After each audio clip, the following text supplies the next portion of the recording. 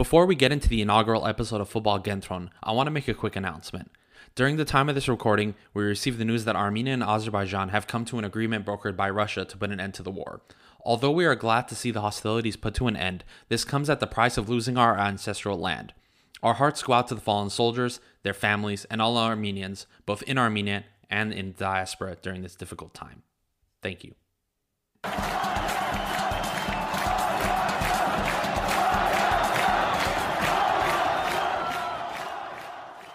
Hello, everyone, and welcome to episode 1 of Football Kentron podcast. My name is Adam, and this is a podcast about everything Armenian football and Armenian football related. I just want to go ahead and start by introducing everyone in our team. And they'll give you a little bit of a brief background about themselves, about their experience with Armenia and Armenian football, and why we're doing this thing. So let's go ahead, and I'm going to go and kick it off to Charens. Charens, introduce yourself to everyone. Hello, everyone. My name is Charens. I'm actually a UEFA C licensed coach here in Cyprus. I'm very excited to be doing this podcast with Armenians all around the world. We have from America, France, even Argentina, and I'm excited to kick it off. Great. Thank you, Charens. And now let's kick it over to Theo. Theo? Yeah, hello to everybody. It's a real pleasure to be here for me and to take part with experts to this beautiful adventure on our beloved Armenian football. My name is Theo Sivaslian. I am 19. I live in France, and I'm currently in my second year at the Cannes School of Journalism. I am a Frenchman, yes, but with very proud Armenian origins.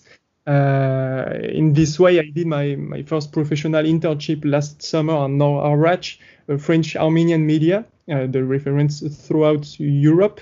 And I am obviously a huge fan of our beloved national team, which interests me, yes, I admit, more than that of France. The starting point, it's this wonder team that of the beginning of the 2010 years, it was just incredible with Yura, the gladiator musician, my idol, as I think for many of us here. So I'm very happy to record with you guys, and I'm sure we'll enjoy for our auditors. Of course, we're very, very happy to have you, Theo. Thank you for joining us. And last but not least, we have Armen. Of course, not least. Yeah, I'm Armen from Argentina. I'm a sociologist, and so maybe there's the social lens I'll be adding into the podcast. Of course, I love football, and most of all, I love my people. So here's to us and our success as a nation. Thank you. And I'll introduce myself a little bit more in depth. My name is Adam. I hail from Los Angeles, California, like many Armenians do. Just like Theo, my interest in Armenian football really grew exponentially during that Euro 2012 campaign, that was headed by Euro Movsisyan, Georg Gazarian, Edgar Manucharyan, Henrik Mkhitaryan, of course. That's when I always had a love for the game, but that's when my love for the Armenian game just exploded. And ever since then, I've been a devout follower. I've went to Armenia, and I've been fortunate enough to watch several matches in person. I'm also fortunate enough to know Euro Movsisyan because I went to school with his brother. I have, and I know this might make Theo very jealous. When I went to watch Armenia play Denmark, it was a 0-0 draw. It was in the last Euro qualifiers in 2015. I have his jersey from that match, and I got it signed by him when he came with Salt Lake to play the Galaxy a couple years later. So that's gonna get framed too. Yeah. Still waiting to put that one up. I love Armenia. I love Armenian football. And I am extremely excited to get this podcast venture started. because of course there aren't that many people like us who enjoy Armenian football so much that we feel the itch to talk about it. But fortunately, we were able to put together a very international group of Armenians with drastically different backgrounds, very different expertise, and give you an English language opinion and fact on everything Armenian football.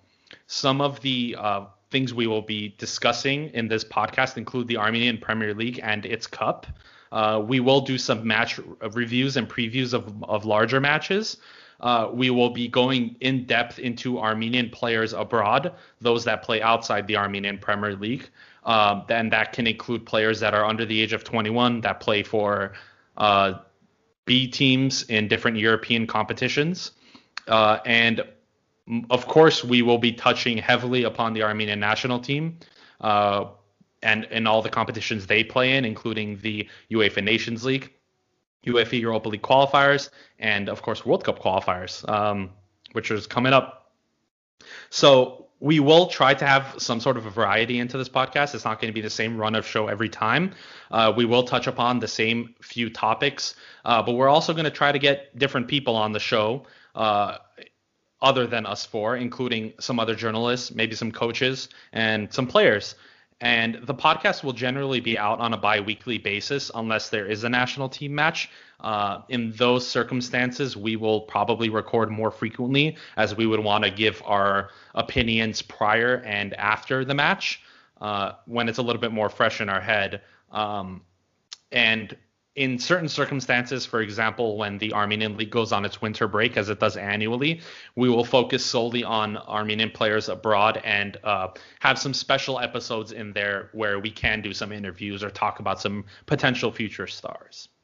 Yeah, we have some juicy stuff. Yes, we definitely have some juicy stuff. We have some great players, some players we're very excited about, some players we're very cautiously optimistic about, and we'll see what happens. But I want to go ahead and start this episode off by talking about the Armenian Premier League. The Armenian Premier League is kicking off. It's in full swing, kind of course, because of the recent war that broke out.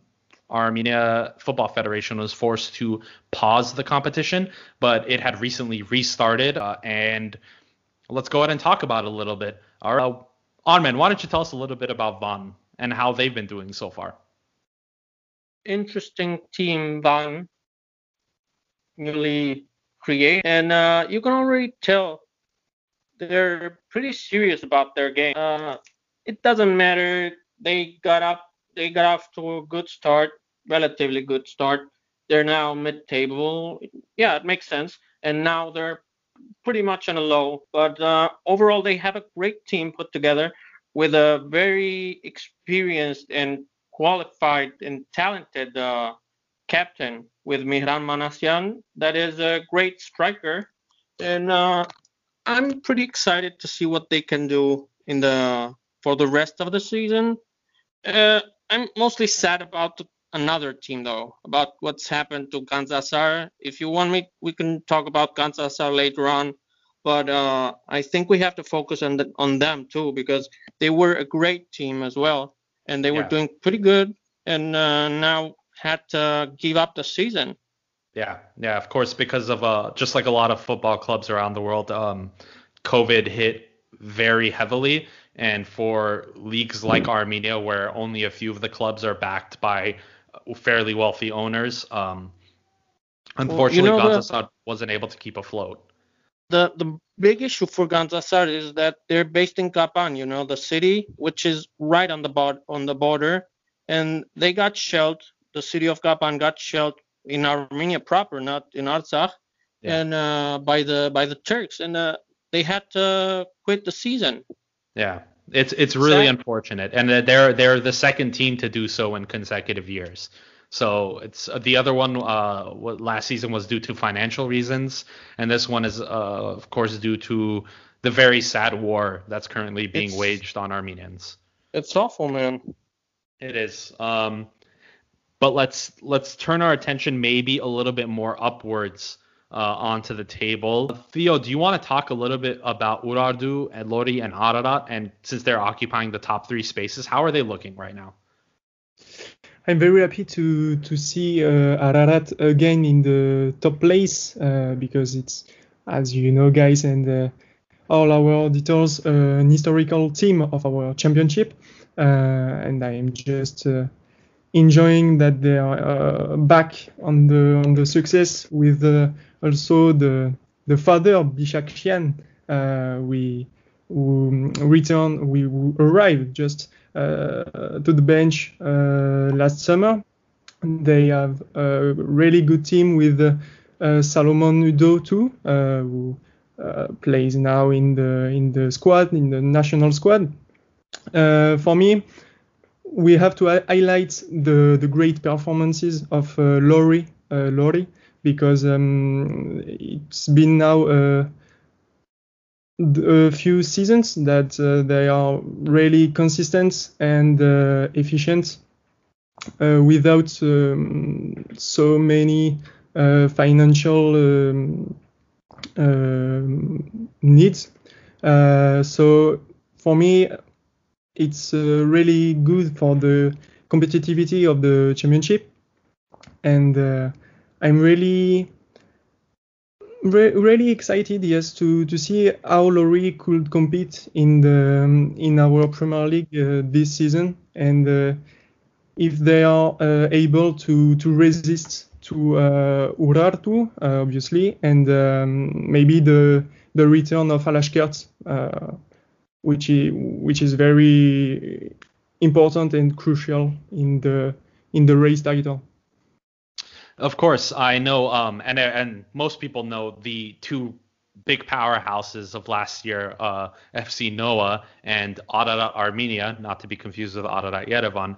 These two newly formed or reformed teams, rather, have certainly dominated Armenian football, winning the Ararat Armenia won the league in consecutive years, and FC Noah were able to topple them in the cup final, which went to something ridiculous, like I think it was 15, 16 penalties after being down 2-3 goals. That was an insane game. But there are other historically successful Armenian clubs that are not doing so hot.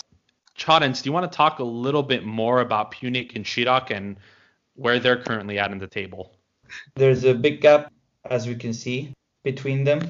I think it's going to be difficult for them to get on top. Yes, and it's if you take a look at the squad that Punic has put together, they've made a lot of signings, including last year's top goal scorer from Ararat Armenia. They of course have their current captain Aras Ozbilis, former Armenian national team member, never really got the proper send-off he deserved from the national team. He will.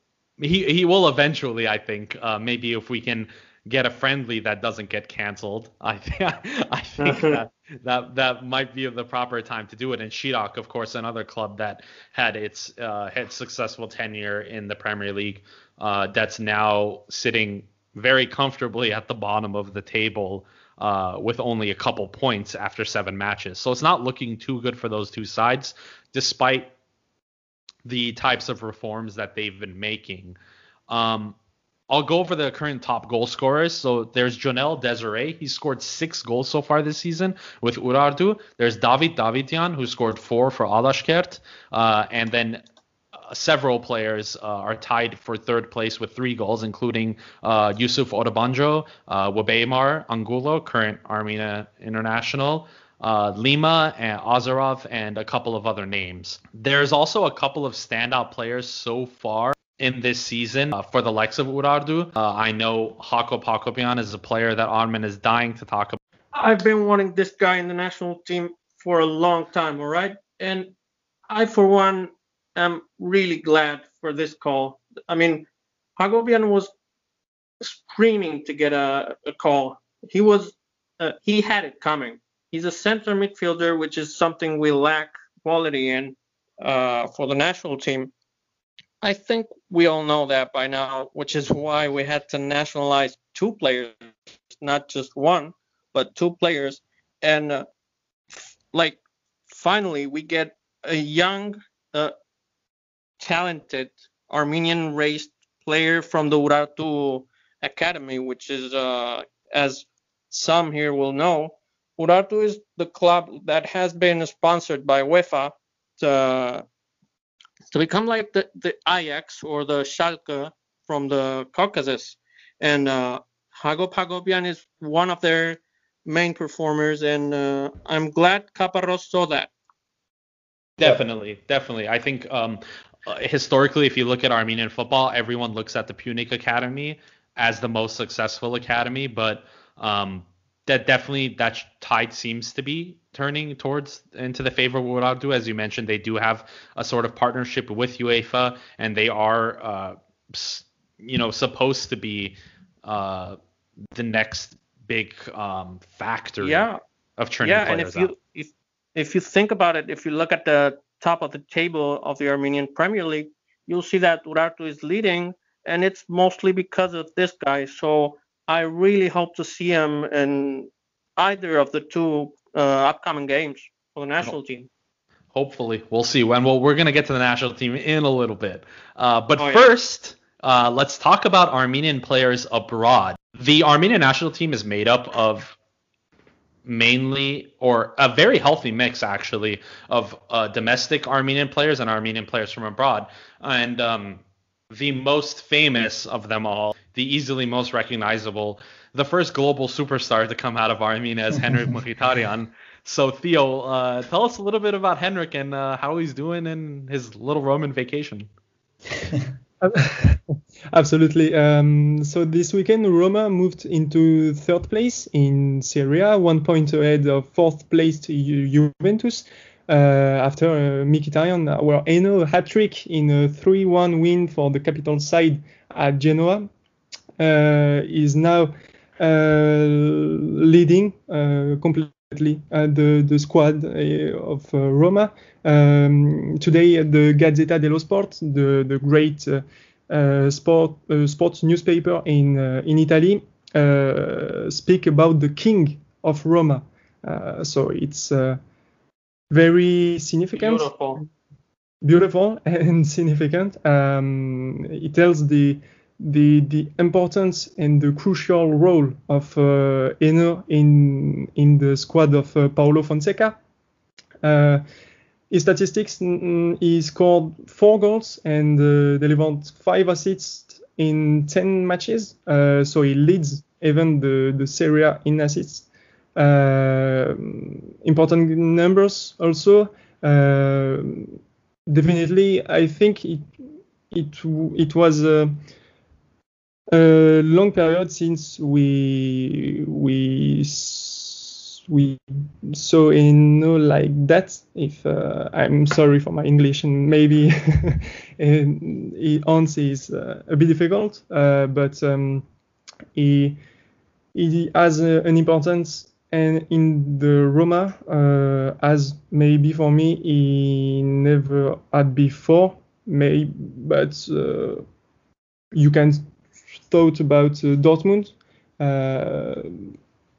I'm a bit surprised in his success and in Italy. I thought the championship would be too much tactical and physical for him. We have to remember this is maybe the most defensive championship in the world, or even in Western Europe.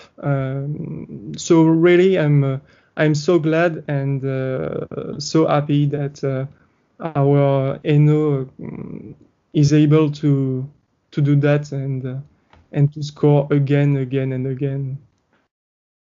So he needed confidence. He definitely needed confidence, and I think another thing he really needed was the freedom. I know about a year ago, after he made his loan move to Roma, he started to kind of hit back at his manager at Arsenal, talking about how he had to play a more defensive role, and now at Roma, Paulo Fonseca has given him freedom, essentially. He plays in a part of a front three, one of the two attacking midfielders, most of the time with Pedro, and he has the freedom to do what he wants. He comes centrally when he wants. He's on the right. He's on the left. He drops down. And I think that freedom is also something that we can attribute to his success in Italy, because we know that a mentally healthy Henrik is the best Henrik. Yeah. Yeah. It kind of reminds me of his time in Ukraine in Shakhtar. Definitely. Yeah. Chadens, do you have anything to add? Yeah, I think I would say the same. The fact that him being in Italy with the freedom rather than in England, where the football is more pressing, it's more compact. There's more ability for him to move around and score more goals and be more flexible with his position. Of course, definitely. And we're all, of course, glad to see Henrik doing well. His slump in England was something that I think, I want to say, coincided very well with the hard and difficult times the national team had. But it seemed that at the times, and this is something that I've kind of, a theme that I've noticed generally with Henrik, is when he's playing at his best in the club level, he's not necessarily contributing that equal amount to the national team. But that's still, we still have a little bit more time with him. He's still only 31, or if he's 32 now, I'm not sure. But we do have someone who's slightly younger than him by a few years, who also plays in a top league, whose name is Sargis Adamyan. Armen? What a guy. I mean, it's just super sacco. I mean, do we need further introduction? He was injured since February. Can you imagine that? He was injured since February. He just got back November, and off the bench. He didn't even start it. I mean, and he starts off with a brace off the bench for Europe. 2 goals in half an hour. Then he goes out in the weekend again from the bench, and again another goal. What a guy. I mean, I'm speechless from him. And when he comes to the national team, yeah, maybe he doesn't get as many openings as he gets for Hoffenheim, but his work rate is just as tireless. His work rate is just as high. He works his body off, not to say another thing, and many people don't see it, but it's starting to pay off. It's starting to pay off, which is why he not only he's called and his role for the national team is increasing in terms of importance, but he's also got his second contract for Hoffenheim. They extended his contract until 2023. I don't know if that's to secure a more profitable sale, like a transfer, the fee for Hoffenheim or not, or if they genuinely want him to stay until 2023. But either way, it's a great news for us. Definitely is. And speaking numbers, Sargis has 3 goals and 1 assist in about 90 minutes of play, all off the bench. So he's in yet one to start. Week. He has 4 goal contributions in 1 week in 90 minutes of play, which is an incredible output. And like you said, we don't know if the contract extension is for maybe getting more cash for him in terms of a sale. Because if you look at Hoffenheim's current squad, they have Andre Kramaric, who is normally one of their 2 starting center forwards, currently injured. And they have Dabur, who's also the other very normal starter, who actually missed a penalty in the last minute to secure a draw. But he is a player that has definitely worked his way up. He's worked, he played in the German 4th division, played in the German 2nd division, worked his way up to the Bundesliga. And you know what? All of his hard work seems to be paying off. Now, whether he is sold or not from Hoffenheim, I cannot imagine him going to a team at a lower level. I think he would do a lateral type transfer to another Europa League team. I mean, if lucky, I'm sure, some other teams in Germany, maybe a Leverkusen or a Schalke. Until not long ago, and more than one time, RB Leipzig, no less than RB Leipzig, the newly created giants, if we will, Red Bull funded, they are constantly chasing Adamian. Maybe not explicitly, but rumors are constantly there. And they have sold Timo Werner to Chelsea, so I wouldn't be surprised. Yeah, it's he can make a surprise move. He's only 27, although he's newly entering the prime of his career. So we can do is wait and see. But for someone who's at the beginning of his career is putting up even better numbers and has very recently made his debut for the Armenian national team, Vahan Bichakchian is absolutely on fire. So you know what? Chadens, go for it. Tell us a little bit about Vahan. I think we're gonna expect a lot from him now. We definitely are expecting a lot. We cannot wait for him to score, assist, especially the fact that he plays right wing and left wing gives him this flexibility of scoring. I think he can do a lot for the national team. I'm expecting a lot from him. Yeah, I think we all are. And with 9 goals and 2 assists so far this season, he is absolutely killing it. And like you mentioned, Fantastic. he does it from both wings. He does it from the center of the park. He can score from anywhere. So far, he hasn't really gotten that full opportunity in Armenia yet for the national team. He's been coming off the bench, playing a few minutes here or there. So he hasn't really had the ability to make the impact we all know he can. But he's definitely a very special player, someone who didn't go the Russia route, went a very alternative route, currently plays for MSK Zelina in Slovakia. And fun fact, he actually also shares the same agent as Marek Hamšík, who has a lot of connections in Serie A. And I would not be surprised if we see Vahan in a Napoli or in an Inter shirt. And it is very, very possible. Oh yeah. I just wanted to add mainly when now Eno succeed in Roma in Serie A, so Van could totally plays in Serie A and succeed also. Yeah, it sets an example. It definitely does set an example. And another player we can actually look at who almost went to Serie A, who was tipped to go for one reason or another chose to stay at his club, which got relegated in Denmark, is Edgar Babayan, who currently plays for Hobro. And he's been in incredible form as well so far with 4 goals and 2 assists in 6 matches. Tell us a little bit more about Edgar, Armen. Yeah, well, I guess he's kind of wasting a season in a way, because the fact that he chose to stay, having the possibility to go either Serie A, whether it's a low table side or not, it doesn't matter. It's still Serie A. Whether it's Poland, there were big Polish teams interested in him, like also Danish giants, Copenhagen were interested in him.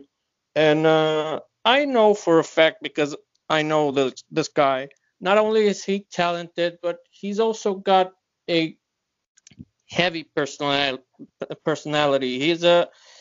He's strong-minded. He's committed. Maybe it's his commitment that led him to want the Hobro, his current side, to get promoted yet again. I feel like he's wasting a season, and he's talented enough to shine and go back to top tier league sooner than later. And he's always going to be a great asset for the national team. So I'm expecting another move for him too. I hope so. I think he's someone who is extremely talented. I mean, not that I want to bring up any bad memories, but if you think about that match versus Italy, that last match, he scored the goal of the bunch. An absolute missile into the top corner. And of course, Italian media outlets immediately took note of it. They hardly even touched on the scoreline. They were talking about who is this and how is he able to score that goal. So hopefully Serie A is somewhere we can see him and other Armenians now that Henrik has kind of opened that door a little bit. that's what we thought he would be in the Bundesliga, but unfortunately hasn't really panned out that way. But maybe Serie A might be a place that Armenians can flourish.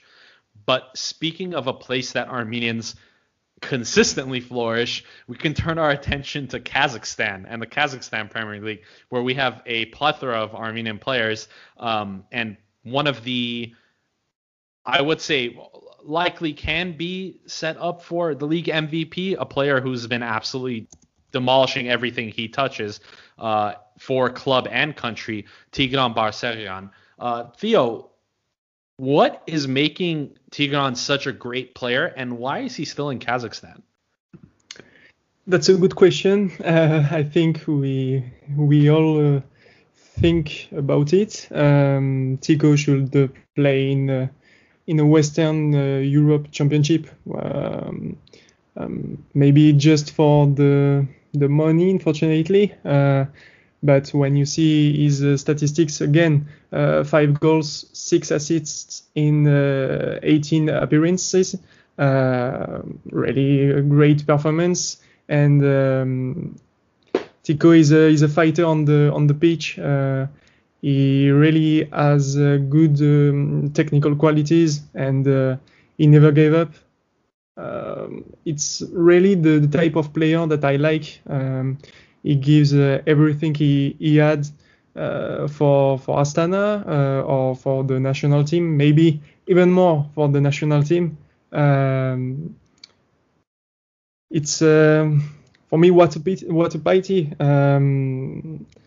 You should find him in Netherlands or in Switzerland or in Italy again, even in Serie B, but on the top of the Serie B, maybe. That type of championship, of competitive championship, and it will improve the level, obviously, of the national team again. Definitely, and I think he's one that he is at the later stages of his career, and maybe it might be difficult to make a move to a bigger club, and it's definitely something that he could have done. But he seems more of a big fish in a small pond type player, and we don't know if he's going to leave Kazakhstan, and if he does, unfortunately can't really imagine it being in a top 5 league. But another player who also plays in Kazakhstan and who is now a champion, Kamo Hovhannisyan, someone who whenever you don't think of as the ideal footballer, but he's been doing some wonders. So tell us a little bit more about him. It's an honor for me to speak about the Usain Bolt of the. I think all is said. No, he just became, as you said, the Kazakh champion after giving the winning assist. He also has Tico in his club, which is now Kairat Almaty, a huge importance and a huge role. But again, when I have in mind his game against Italy, when we lose 3-1 in Yerevan in 2019, it was just incredible. Even the Italian commentators just wow, they were impressed, and it's again we should see him at a competitive level and not in the Kazakh league. I have respect for Kazakh league, but it's not a major league. even maybe the second division of France or Italy is equal to Kazakh league. So it's again the point, and we didn't do so much to change that, but as I said, he's our Usain Bolt, and we he is, and I think we just have to see him run again and again. on the line. I think his pace is his best asset, of course, but it's also what let him down in certain aspects. I think if you look to Armenia's match against Macedonia in the opening match day, they knew immediately what his tactic was going to be. It was going to be knock the ball forward and run as fast as you can. And I think if he works on his technical abilities a little bit more, his passing, his first touch, I think he can be definitely a more elite player that we have. But speaking of elite players, speaking of elite defenders, something that Armenia really hasn't had much of. Unfortunately. We'll Really? touch on that. We'll touch on that in a little bit. We have Andre Kalisir, who currently plays for Gothenburg in Sweden. Chadens, tell us a little bit more. This guy is actually fantastic, and funnily enough, he doesn't have an Armenian name, but he's always solid. Yeah, I think we should be happy with him. Every single game we saw him play, he's been very good, and keeping the form is really essential at this point with the COVID. As we can see in many leagues, it's been very inconsistent, and with Kalister, I think we can expect a lot again. Hoping to see good defensive actions. Definitely, and I think he's someone that's brought a lot of stability since coming into the Armenia squad. I wish we had him years ago. For sure. I think he would have been an amazing addition, but he's been very good alongside Varazdat Haroyan, who is of course, Armenia's co-captain and newest signing of Tambov in Russia. Armen, how's Varazdat doing in Tambov? His settled pretty quick. I wouldn't have expected less of him, to be honest. Though he's very experienced at a pretty young age for a central midfield, a central defender. And about our national team central defense, I believe it's the first time in a long time, maybe even the first time since I can remember, that we've had such a solid and top quality for what we're accustomed to. Central defender duo with both Chalisher on the one side and Bato on the other. I'm pretty excited about this. I think both of them are exactly 28 years old, and I'm checking, and it's Bato Aroyan is 28 years old, and Chalisher is 30, which is prime age for a central defender. So we have plenty of stuff to look forward to, and I'm very excited. I can't hide this. I am too, because he's a player that I've been very critical of, because I expect a lot more out of him. I know he made a lot of mistakes in that first match against Macedonia, but he's definitely been.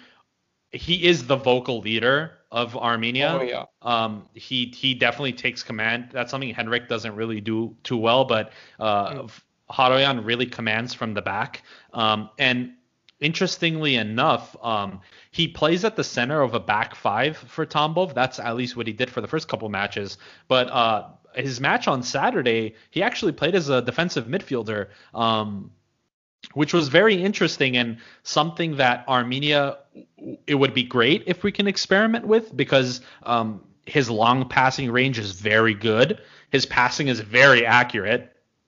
And have someone like him with a real presence, that real, he's a very old school player. He's a very, he will foul you and he won't care. He doesn't give a shit. He's the type of player that I like. That's what I like about him. Yeah, he's a very vintage player. He's a player that I feel like if he was technically a little more gifted, if he had a little bit more natural talent, he's a player that would fit perfectly in the Premier League. He has that stature. He was scouted by both German and Italian teams earlier in his career, and he still hasn't reached his peak yet. which is why he realized I need to play. I need to get out of Ural, which was his former team, where he was all of a sudden he got benched after 3 seasons of being a starter, basically, and he realized I'm reaching my peak. I need to play. So he's going to Tambov. He's going to try his luck there, and hopefully even better from there. What I was going to say about him, are we willing to risk the central defender spot, playing him a little forward in the pitch? Are we going to risk losing him as a central defender by playing him central midfield? I wouldn't personally. Chadens, what do you think? Yeah, I wouldn't. I would agree with Armin. I don't think we should. I don't think we should do that because we've also got the two other new CDMs. Exactly. So yeah. There's no flow. And it's in idea and obviously in practice it seemed to work. They lost 1-0 Tambov in that match, but statistically he had a very good pass completion percentage. He was on the ball a lot. He had a couple chances created. He had very accurate long balls. And it's something that I feel like if we had someone like I don't know, Gail Andonian playing at a high level, we can afford to have Haroyan further up the pitch. But Andonian is a whole other thing that we won't even He's a whole other social phenomenon, I would say. I mean, Theo, tell, just give him a little background on Gil. I have his phone number, so I think I will call him or text him to know his current situation. C'est ça, qu'est-ce qui se passe? C'est bon français, très bien. Mais yes. It's really complicated for him, but I really didn't understand his choice when he left Marseille because he was on loan at the time on Dijon, after on Veria on the Greek Super League, but after it's like the man didn't want to play. I don't know. Oh, so I got rumors. I got rumors for you. I know he made some trials and I thought he refused to play in Armenia in the Super League, no? If I'm not mistaken, he had a trial at Sunderland in England, and they wanted to sign him, but I think they had a couple of forwards that were on very high wages, so financially it didn't make sense for the club. And I feel like if he was playing in the championship, it would be a whole different ballgame right now. But I think he wouldn't be playing in the championship. No, more for the U23.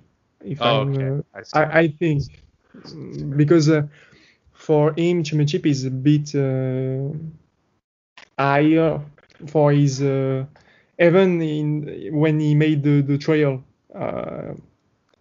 His current level is now. Unfortunately, not very good. He needs to get his stuff together. I agree. I think I can understand his frustration with Marseille. He finally broke through to the first team at a very young age. He played for Marseille B almost every match. He broke through. Manager got fired. After giving him his debut, he was able to play a few matches and come off the bench. Started one, I believe. Yeah, and he was let go, and the new manager that came in shot him straight back down to Marseille B, and typical Armenian personality, didn't take too kindly to it. So I think that's where the animosity grew from. And it's I think, and we all forget that he's still young. I mean, he plays Yeah. in the French fourth division currently, and if he can bring himself up to the second division, if possible, I'm not sure, Theo, you might know better, or if he just comes to Armenia and plays in the Armenian league, where I guarantee you a player like him can start for Ararat Armenia or Noah, and he can be playing Champions League qualifiers, Europa League qualifiers, and maybe even make it to the group stage. And I'm not sure why he doesn't do that, but I don't know. For me, I think he should be if he have the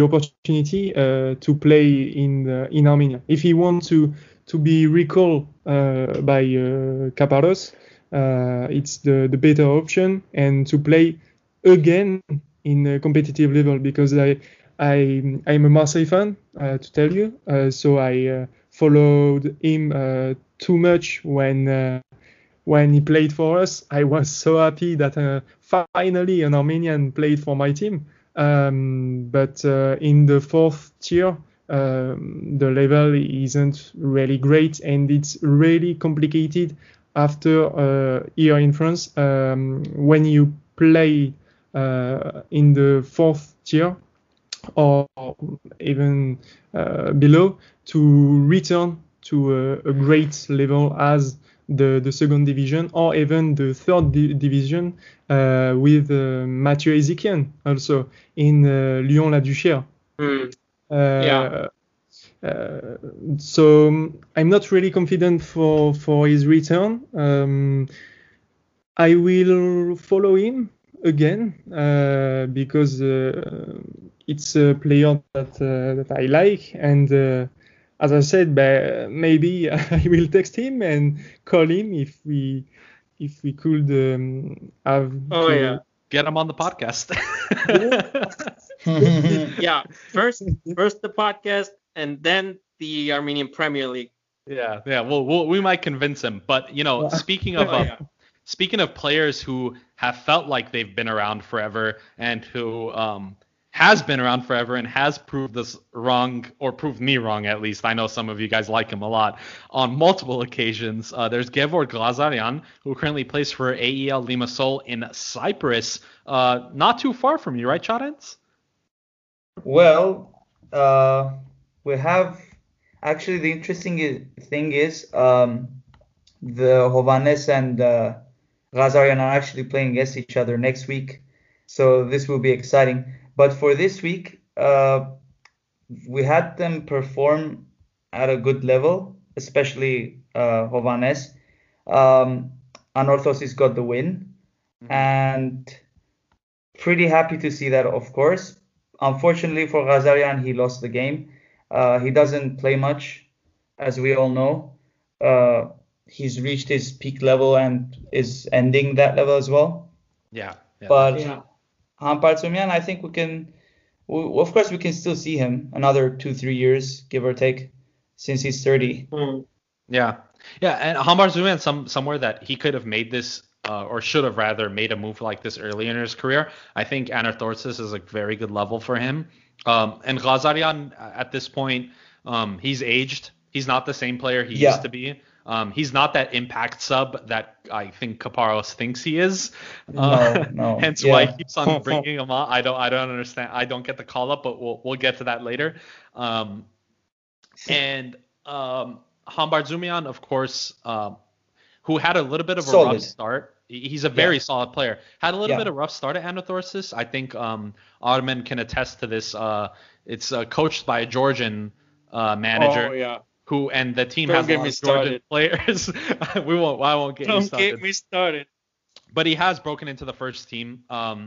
He was unfortunately injured in the last set of Nations League matches, but he is back. He's back in the squad, so we're very happy to hear from him.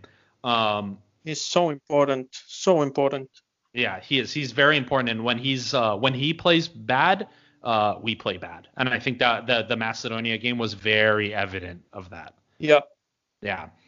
Speaking of another player who I don't want to say plays bad when he puts on the Armenia shirt, but he's definitely much better at club level. Geram Kadimian, who has been a revelation since COVID hit, to the point that on the Armenia national team subreddit, someone has dubbed him COVID Kayan because of how many goals this guy has been scoring during this pandemic. He just scored one more over this past weekend. He's in the double digits already for goal tallies, and he's been Neiman's best player by a mile. He's been the best player in Belarus this season, and he's looking to make a move. But he has also been left out of Armenia's squad this time, which is a little bit interesting, but we'll get into that a little bit later. Another player who's been out for a long time, who just recently came back, who is a former La Masia player.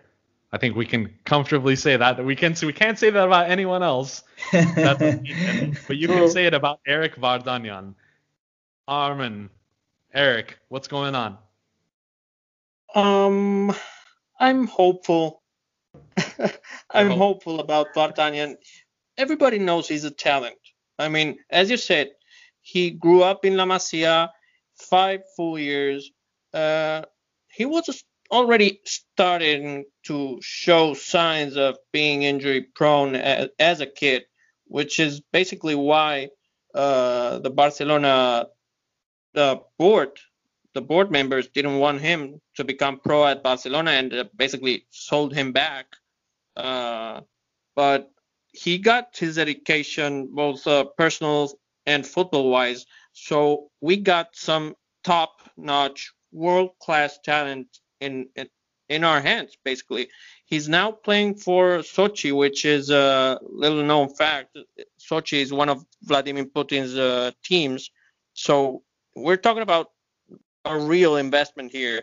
The fact that Putin is going after Vardanyan is not a small, insignificant fact.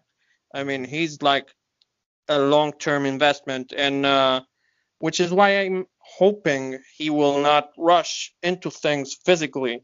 He got back after a year, so he has to step very carefully if we are to see him consistently performing at top level.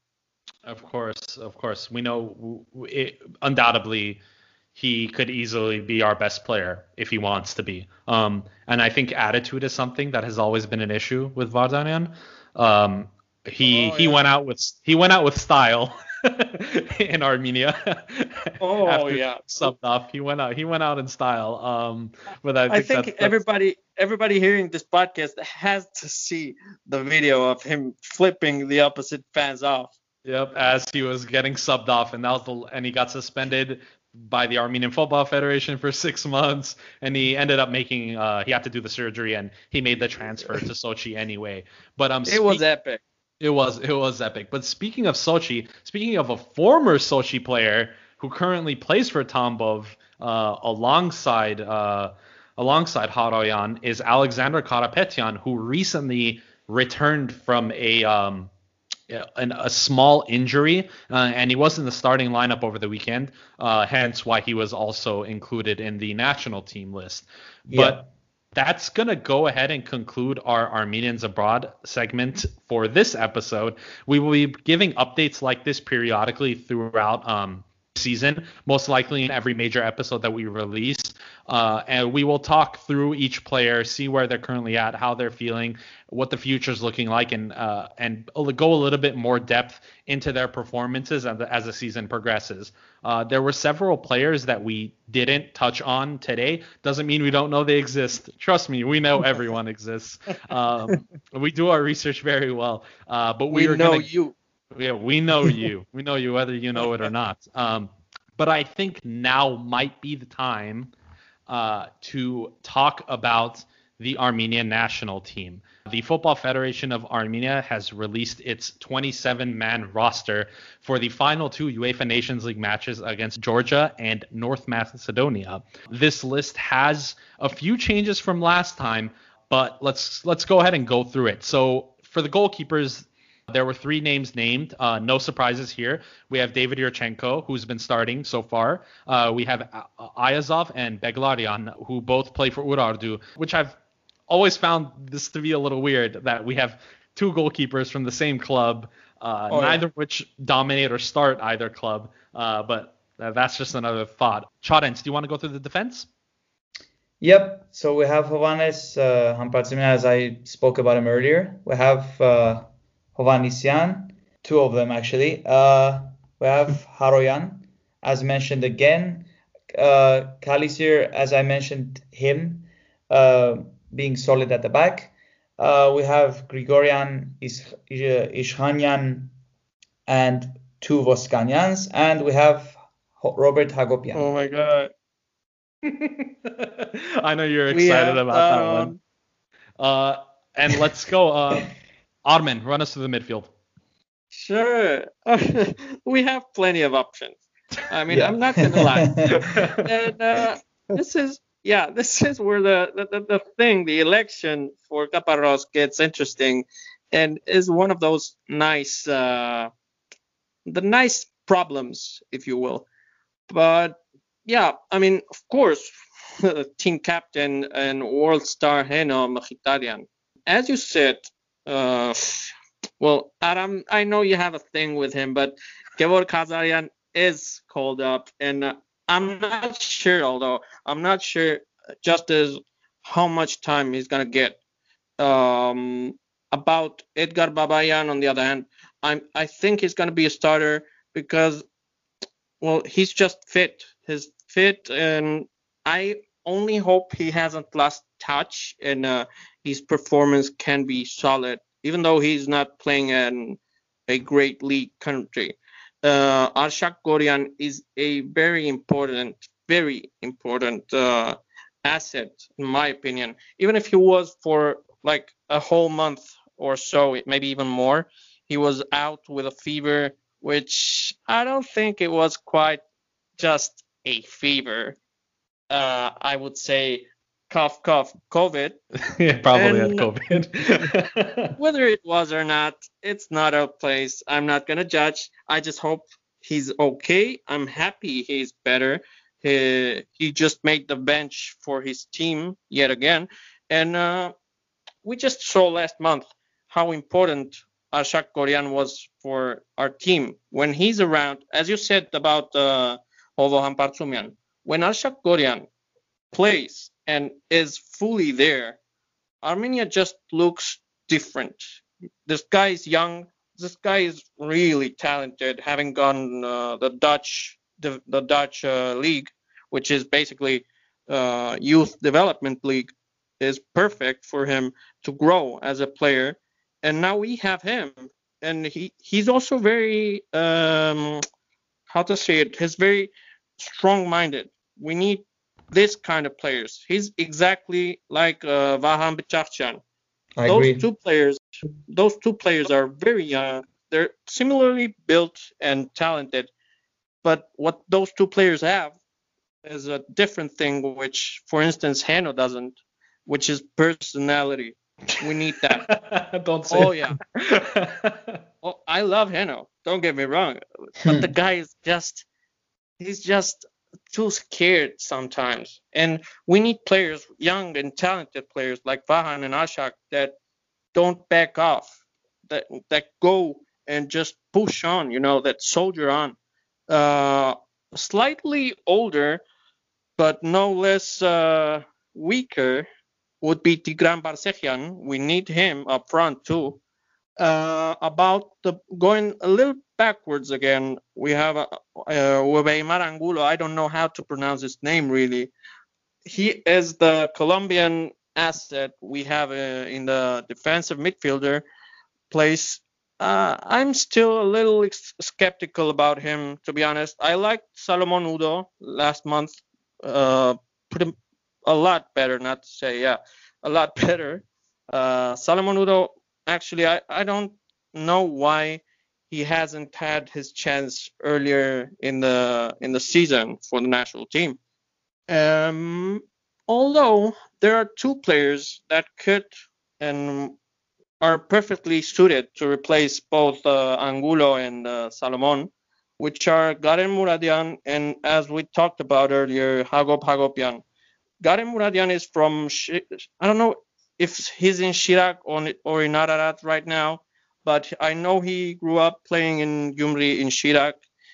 He has a lot of potential as well as years on his back. He has experience, a lot of experience, and much more potential. So I'm hopeful about him.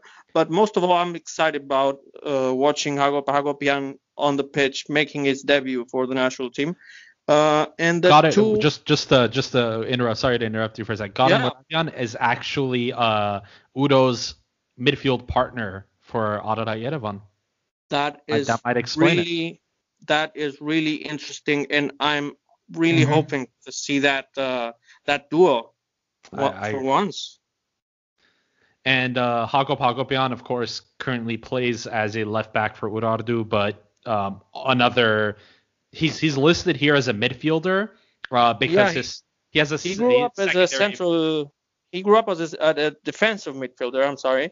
Yeah, but as you said, he's very versatile. He's very young and talented, which is why I'm so excited about him. Definitely. And to round it off, the midfielders, we have Arvan Papikian. A little bit of a question mark there, right? They won't play either Arvan or Ardak Grigorian. They are called because they're talented, yeah. But I think there were better options in the Armenian Premier League. Not to disrespect them. I agree. Sorry, Theo. We're leaving you the smaller bits. Walk us through the long line of forwards we have. The goals, the powder. And just before to complete Armen about Papikian, we just have to remember that this is an extended list, and maybe Papikian will be excluded in the final list. You're right. So we have to be concentrated and focused when the final list will be given. This is not the final draft. Yeah, definitely. But for the forwards, indeed, this is definitive with Alexander Karapetyan, the most beautiful bird of Caucasus now, and Sako Adamian. So we talked about these two before. We know their crucial role, mainly for Kara, because we expect a lot for Sako, even more with his recent goals and his return from a serious injury. So we'll see. Kara was uncertain also because he was injured. He just retake the training. I thought. I saw this on Armenian sports media. So let's see. I think Kaparos should be put at the front Sako for the Georgian game and to privilege his form. And we have too much incertitude about Kara, even if it's our main striker, obviously. So let's see. It will be interesting, this competition between these two, and also the position of Eno, if he will be on the right wing, on the number 10 below. We have to be focused on his position because, as everybody say in this podcast, he is our key players.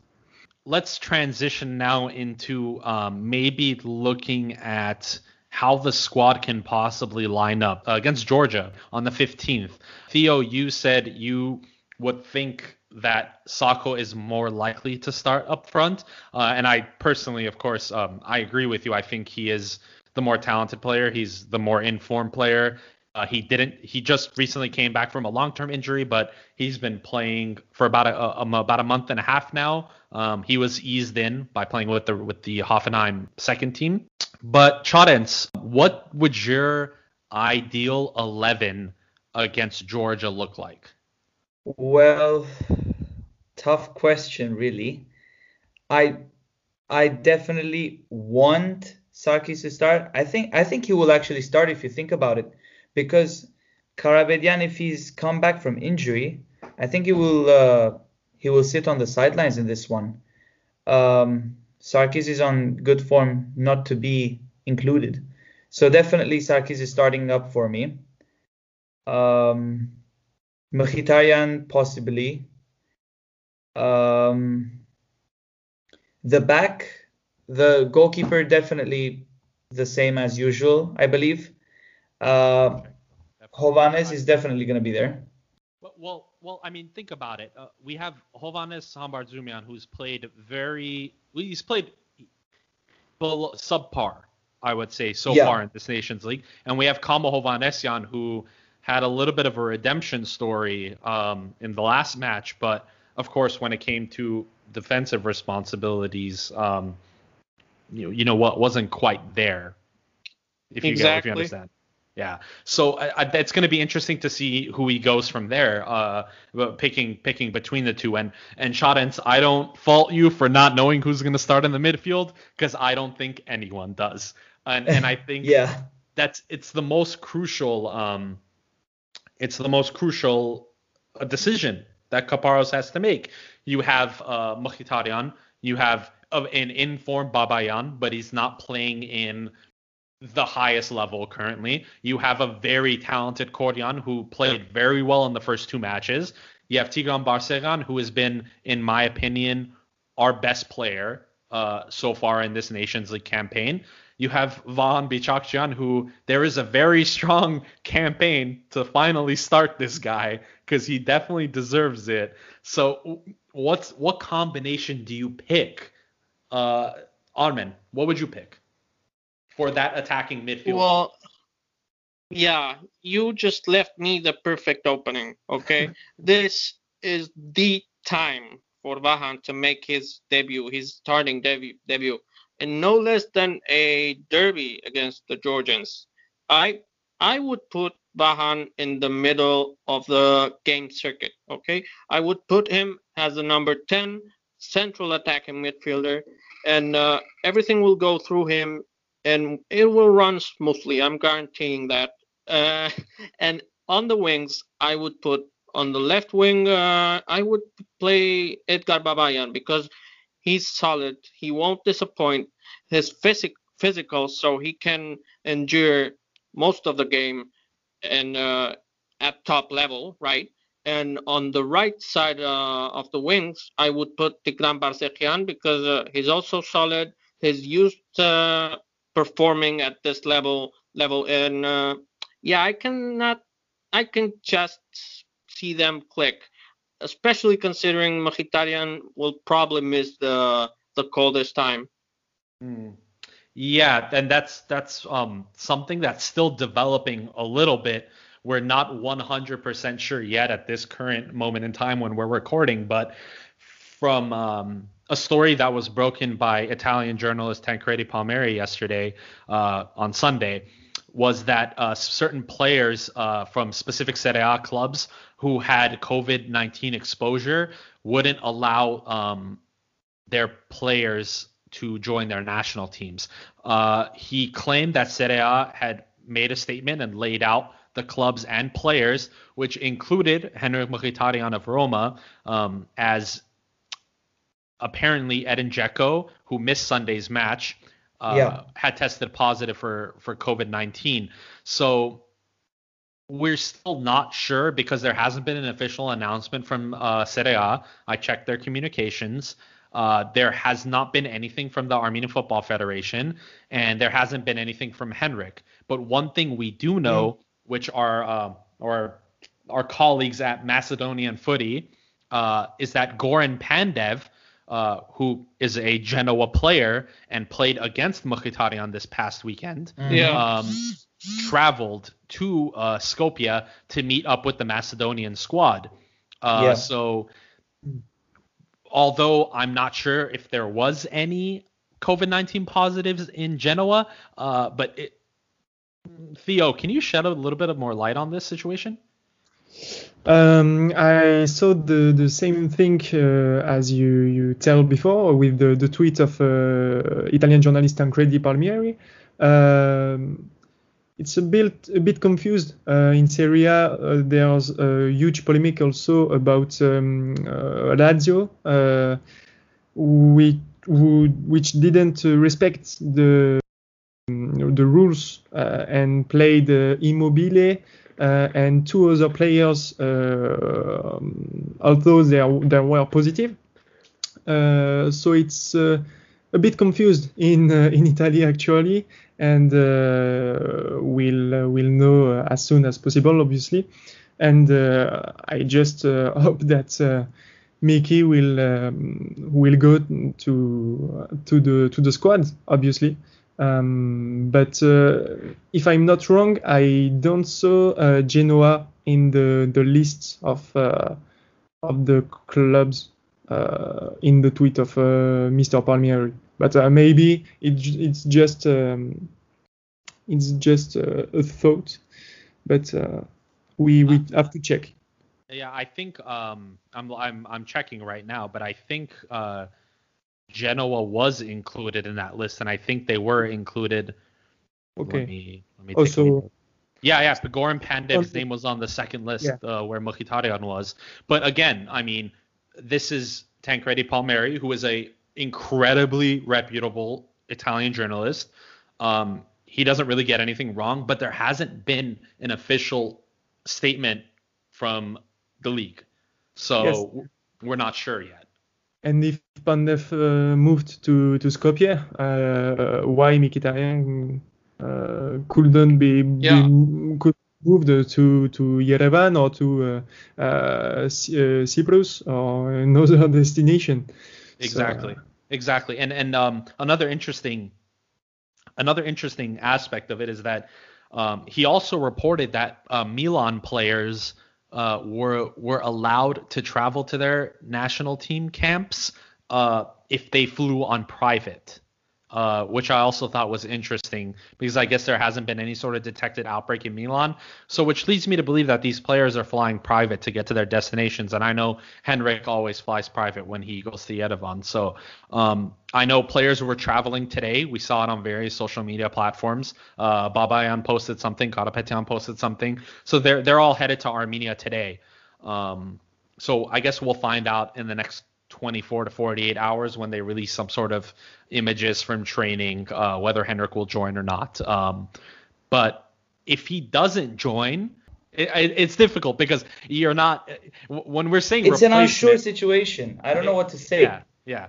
And then it's also you're replacing Henrik in the squad, but you're not really replacing him because he's I don't want to say he's irreplaceable. I think Ottoman would yell at me if I say he's irreplaceable. But you're essentially pulling out what would be our best player. Don't argue with me. For someone else. Yeah, he is. And for someone who's going to sit on the bench, because we know if Mkhitaryan isn't dropped, we fully expect Bichakchian to start. Well, Mkhitaryan would start if you think about it, but at the same time, it's what you said. You're putting an essential player on the bench. You can't say much, but then again, it depends on the coach. Yeah. There are options. I mean, we have Kadimian was one of the noticeable exemptions from this squad. He was called up in the first two squads, but he's not in it despite being in excellent form. And we all know that he doesn't necessarily have the same output for the national team that he does at the club level for Niemann. Yeah. But he's always going to be an option. And that's something that I think if they were to make that decision, they would have to make it quick to give him time with the team. But again, Kadimian has had his fair share of starts and minutes, and he hasn't necessarily made the impact, except for, I believe, Gata was responsible for getting the handball for one of the penalty kicks. But you're right.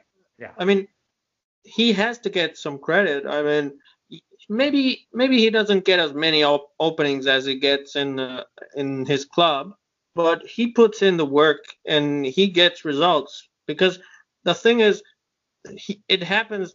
What happens to him is just what happened to Sako Adamian last year. Many people were talking about him because he wouldn't perform in the national team all the same as he would for Hoffenheim when he got the goals against Bayern Munich, against Dortmund, all of that, and he just was unlucky for the national team there. The thing is, both of those players get very different roles for when they play at the club from what they get at the national team. Of course, and I agree.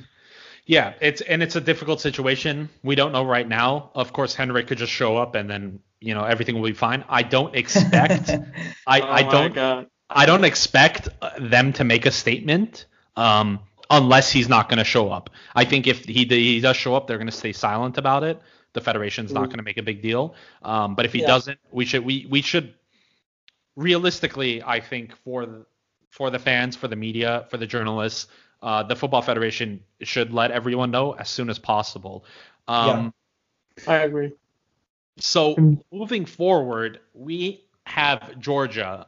We know Georgia very well, despite not playing them competitively that much. We've played them in a couple friendlies. They're our neighbors to the north, and the table looks something a little bit like this. We got North Macedonia in first place, Georgia second, Armenia third, Estonia fourth. North Macedonia and Georgia are both on 6 points. Armenia is on 5 points, and Estonia is on 2 points after that shock draw that they held Macedonia to. The top three have 1 win each, and Armenia's sole loss comes in that opening match against Macedonia. Where, unfortunately, where we looked very poor and barely lost still. So Georgia is right ahead of us, and this isn't necessarily a do or die match for Armenia, but a draw would see Armenia have their own destiny out of their hands. Charens?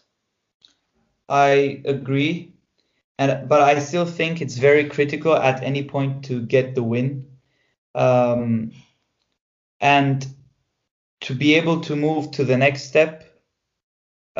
This is the first way to do it. This is the best way to do it as well.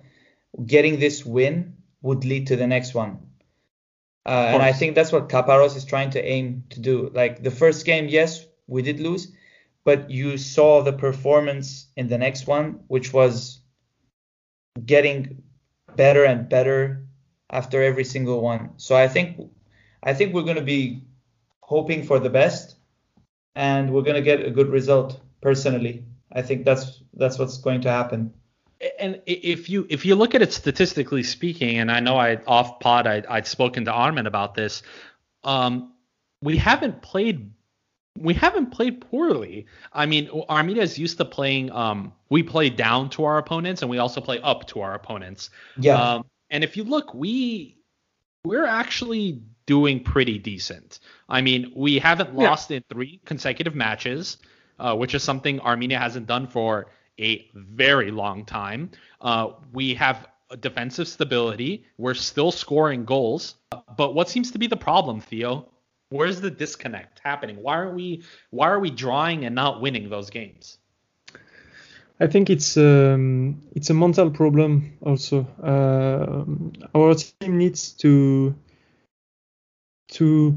pass the difficulties and this challenge to definitely arrive at another step, another great step. And it's what we definitely need, and it's why precisely what I hope Kaparos will be able to give us, and it's what I expect for these games. It's a truth moment for me. We can't draw, we can't lose. For me, we just have to win. It's an obligation, and with our squad against these opponents, they are not huge opponents. They are strong opponents, but as a new contender, if we want to be a new contender for the qualifications of Euro to 2020 or but 2021 now, or World Cup in the next years, we obviously have to win these type of games. It's an obligation, and we have the players for. And it's why I really expect so much from men like Sako, from men like Eno if he can play, Aroyan too at the back. These men are our leaders, and they have to lead us to the victory. And I really hope, and I don't want to be disappointed again as in the last few years. Unfortunately, we are often so close to be able to realize something big, and I think it's time for us to realize this and to finally take the other step in our minds. I agree, and I think I think if you look back at the last Nations League that we participated in Group D, now we're in Group C. We were placed in a group with Macedonia, who ended up topping the group. We came in second place, and it was a very winnable group. And now what we see is Macedonia finally having that opportunity to make it to their first ever major competition, as they play Georgia in a couple days' time in the UEFA Euro 2020 playoffs.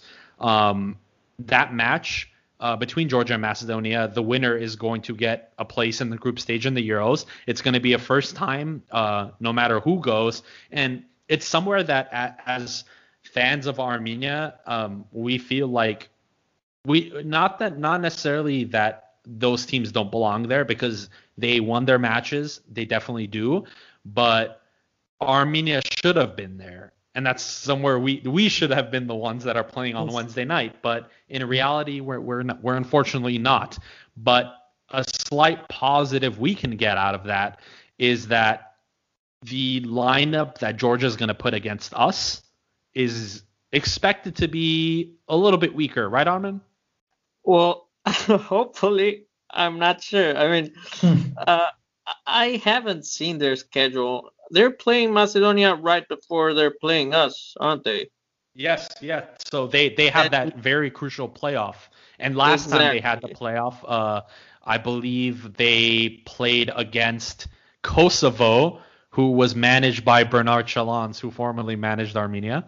And after that match, they made wholesale changes before they played us. Yeah, the only thing that I can say about the Georgian game, they have quality players. I mean, we know Georgi Loria, we know Kverevelia, we know Kankava. That guy is tough. And most of all, I'm worried about their attacking midfield in Kazaishvili and Okayashvili. Both of them are very talented. We need to neutralize those in order to cut their game. And what I want to see, and I'm saying this from the bottom of my heart, I want total psychological domination in that game. I mean, we cannot let them play at ease. Not a single minute. I want Vato Aroyan to lead the game there. It will be the key. Of course. In the last match, we saw Armenia took the lead very early on, as we've been doing recently, very surprisingly. But for some reason, I guess the instructions from Kaparos have been coming in to take your foot off the gas and not attack as much and not put as much pressure after taking the lead early. And that's when we saw Armenia kind of fall apart to a very subpar Georgian side in the last round. If you take a look at the players that are expected to start for Georgia against Macedonia and who they played up against us, it's a very different side, and we are We're getting the B team, Chadens. I think this is very strange in football ways because it's national sides and it's not like they play every week. So I don't really know what to say for this. Yeah. It's very strange and it's very unexpected thing that we're going to get. And I think another storyline we can take away from this is their manager, Vladimir Weiss, former manager of Slovakia, who is yet to actually win against Armenia. Yeah. He lost when he was manager of Slovakia. Vardan Minasian's Armenia beat him 4-0 away and 3-1 at home. Yeah. And now he drew 2-2. It was humiliating. Yeah, it was. I mean, look, we all know that was the best Armenia we've ever seen on display. Euro Movsesyan, absolute animal. Off the Amazing. bench, we had I think, in my opinion, an unsung hero, Arthur Sarkisov, who came off the bench and scored on several occasions. Edgar Manucharian was amazing. Pizzelli. Oh, I mean, Berezovsky, exactly. And Sarkis Hovsepian, that guy is a legend. Yeah. That leadership is something that we've kind of missed. We've definitely missed since. And I think Haroyan is kind of helping revitalize that. But a couple of developments. There are a couple injuries to some key players for Georgia. I'm gonna completely butcher this name, but there is Chakvedzadi. Who plays for Ghent.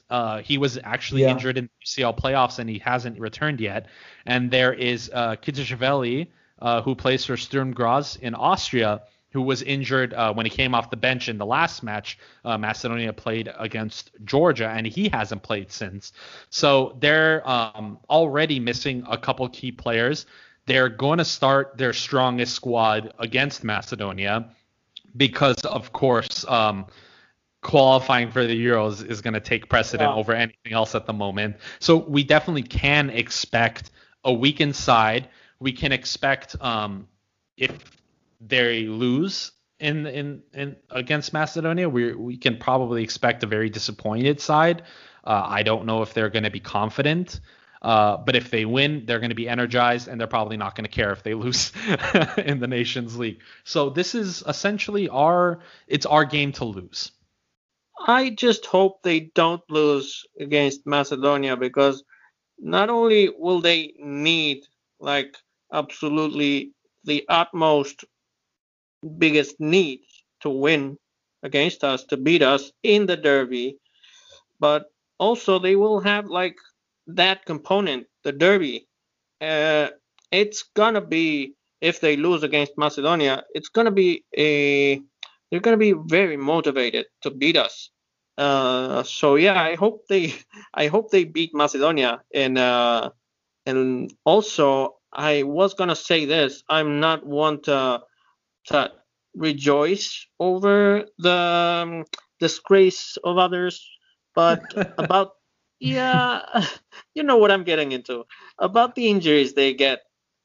Finally, some good news for us. Well, not only injuries. I'm looking at a report, a little scouting that Macedonian football did. Tell me more. So there are 4 Georgian players that play for Anorthosis that are supposed to start. There's a couple that play for Tobol, and there's also a couple that play here in the MLS for San Jose Earthquakes. Yeah. So and these players have all been playing full minutes. So there's gonna be definitely tired legs for them going in to their final, and then there's gonna be even more tired legs going into our match. And again, that's why I say I would not be surprised if we get a completely different 11. I really wouldn't. Oh, I hope so. Bad. But then again, you know what? Last time that happened, we drew 2-2 with them. So I don't know if it's necessarily a good thing. And we had our goal scorers were Mkhitaryan and Bayramyan. Mkhitaryan, who we don't know. He's a big question mark right now. And then Bayramyan, who has been injured and he isn't in the squad. He's also a very notable absence that we're having. So, you know, his versatility, he's been fantastic for us since coming to Armenia. And on their side, he is. He's one of the top level players we have. And we we didn't speak about him earlier because of his injury, and we, of course, we're bringing it up now because we're talking about the national team. But he's definitely a key player that we are missing, and another example of how we don't have a full strength squad almost ever. Yeah. So You're right. we don't. I mean, if you look at it, Theo, you can give a little bit more of an opinion on this.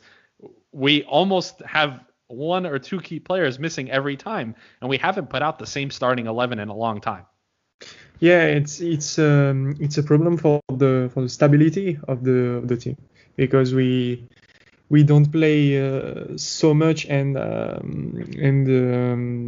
so quickly. And if you change every time the squad, the 11 who starts, it's a bit complicated, and it's sad to don't have every player for the next games that we want to have, because I'm really interesting to see Miki with Armenian and Sako, for example, at the front. This trio for me could be very well, and could be our offensive force, our main offensive force. So I read if Caparrós will be a long-term process. I think because he has to made some trials again and again because of the injuries, because of the sanctions of the card. So we'll see, but as you said, Aram, it's a bit complicated, and I always hope to see everyone I want to see on the pitch for us. Of course, Yeah. You know, we were supposed to get that friendly against Albania, which I think would have been a great time to try out a few players. And I think the reason why we're seeing a 27-man squad this time around was because we knew that the friendly was canceled ahead of time, unlike the previous one against the UAE that got canceled a little bit later. So the call-ups had already been made, and we saw a larger squad. Caparrós has only had competitive matches, so he's had to make very tough decisions. He's made some incorrect decisions, and I'm sure he's very aware of that. He's made some good substitutions. He's made some poor substitutions. And I know he knows that, and he's learning his way around the squad with us, essentially. I mean, we have our own opinions on who should start in central midfield, and of course so does he, and he's with them on a daily basis, and we're not. So we kind of have to take his word for it. Like I said, his record is good so far. As long as the number of losses doesn't exceed the number of wins in this Nation League, I'll be happy. Because to me that's like a success, and we're not even, we haven't even gotten to the external circumstances yet. We haven't even gotten into Karabakh. We haven't gotten into UEFA moving all of our matches. We haven't gotten into the fact that we've only had one match at home during this whole Nations League. Yeah. We're playing that Macedonia match in Cyprus. So if you take all of these different factors into consideration and what's going on right now, just how it feels right now to be Armenian, I'll take third place. And now we're doing pretty good. Yeah, we're doing good when you look at those circumstances. And we don't know if the world's ever going to be normal again. But, what we know is that this Armenia team is a project. Projects take time, and we need to believe in in our manager. We need to believe in the system. I mean, look, I agree. We got, Charens, you would know well about this. We got the former athletic director of Spain leading Armenia right now. That's a humongous coup. We took him from that job to come and embed this system from the ground up. And we're not going to see the fruits of these labors for a very long time. I mean, Chadens, you could speak on this a little bit. You're a UEFA C licensed coach. How important is youth development? It's very, very essential. I've actually taken webinars as well, and it's a very vital thing for a team, because it's where the basics start. And like you said, from coming from a big position to a position where it's an underperforming team like Armenia, that was underperforming for a couple of years, except the time with Slovakia. I think it's big, and it's something that we cannot take it for granted. We have to believe that we can do good. And personally, I think the moment we face Georgia and whatever happens, the next game will be truly, how should we put it? It will be one of the best games ever, I think. Whatever happens will happen. Yeah, and you know what? We're playing away to Georgia. There's not going to be any fans in the stadium, of course, because of COVID guidelines. Although Estonia had fans, which was interesting. Yeah. But the development process is very important, and it's something that Armenia's lacked drastically. And we know since the Football Federation had their complete overhaul, there's been something like 80 plus pitches that have been created all over Armenia. There is a couple of smaller football schools that are being built across the country. The emphasis is there. It's there. And we're not going to see the fruits of these labors for years to come, but we're fine with that. I think we've had a difficult time putting together 11 talented players at once. We had it before. We've had it. I mean, we had our chances. I'm not going to get into the match against Ireland because my blood will boil. But I think that's something maybe we can do. We can maybe we can walk through that Euro 2012 campaign. I think that might be a good idea for the listeners to get an understanding of how good Armenia was. And it surprised most people, but it didn't surprise us because we know the talents of our own players, and we know the talents of the players in this talent pool right now. And I think if Kaparos gets gets the right combination of attacking midfielders and attackers in that lineup, if he can get them to click, which has still been missing, I think we can see a very dominant Armenia. I agree. I hope. I hope so. So much. So a win would see us go to the top of the table if Macedonia drops points. They take Estonia. We can go top.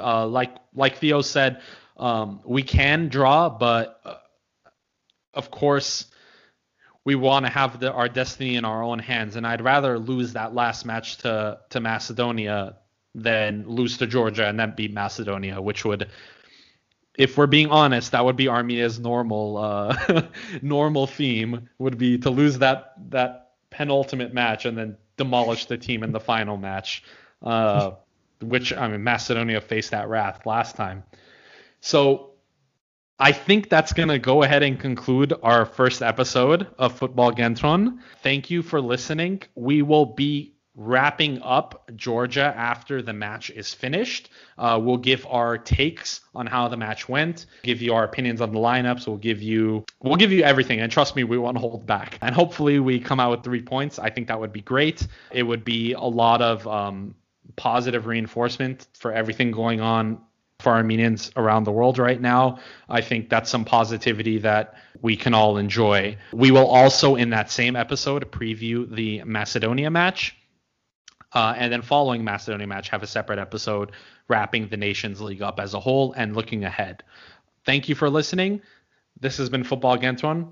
I've been Adam, and on behalf of Chadens, Theo, and Armen, thank you.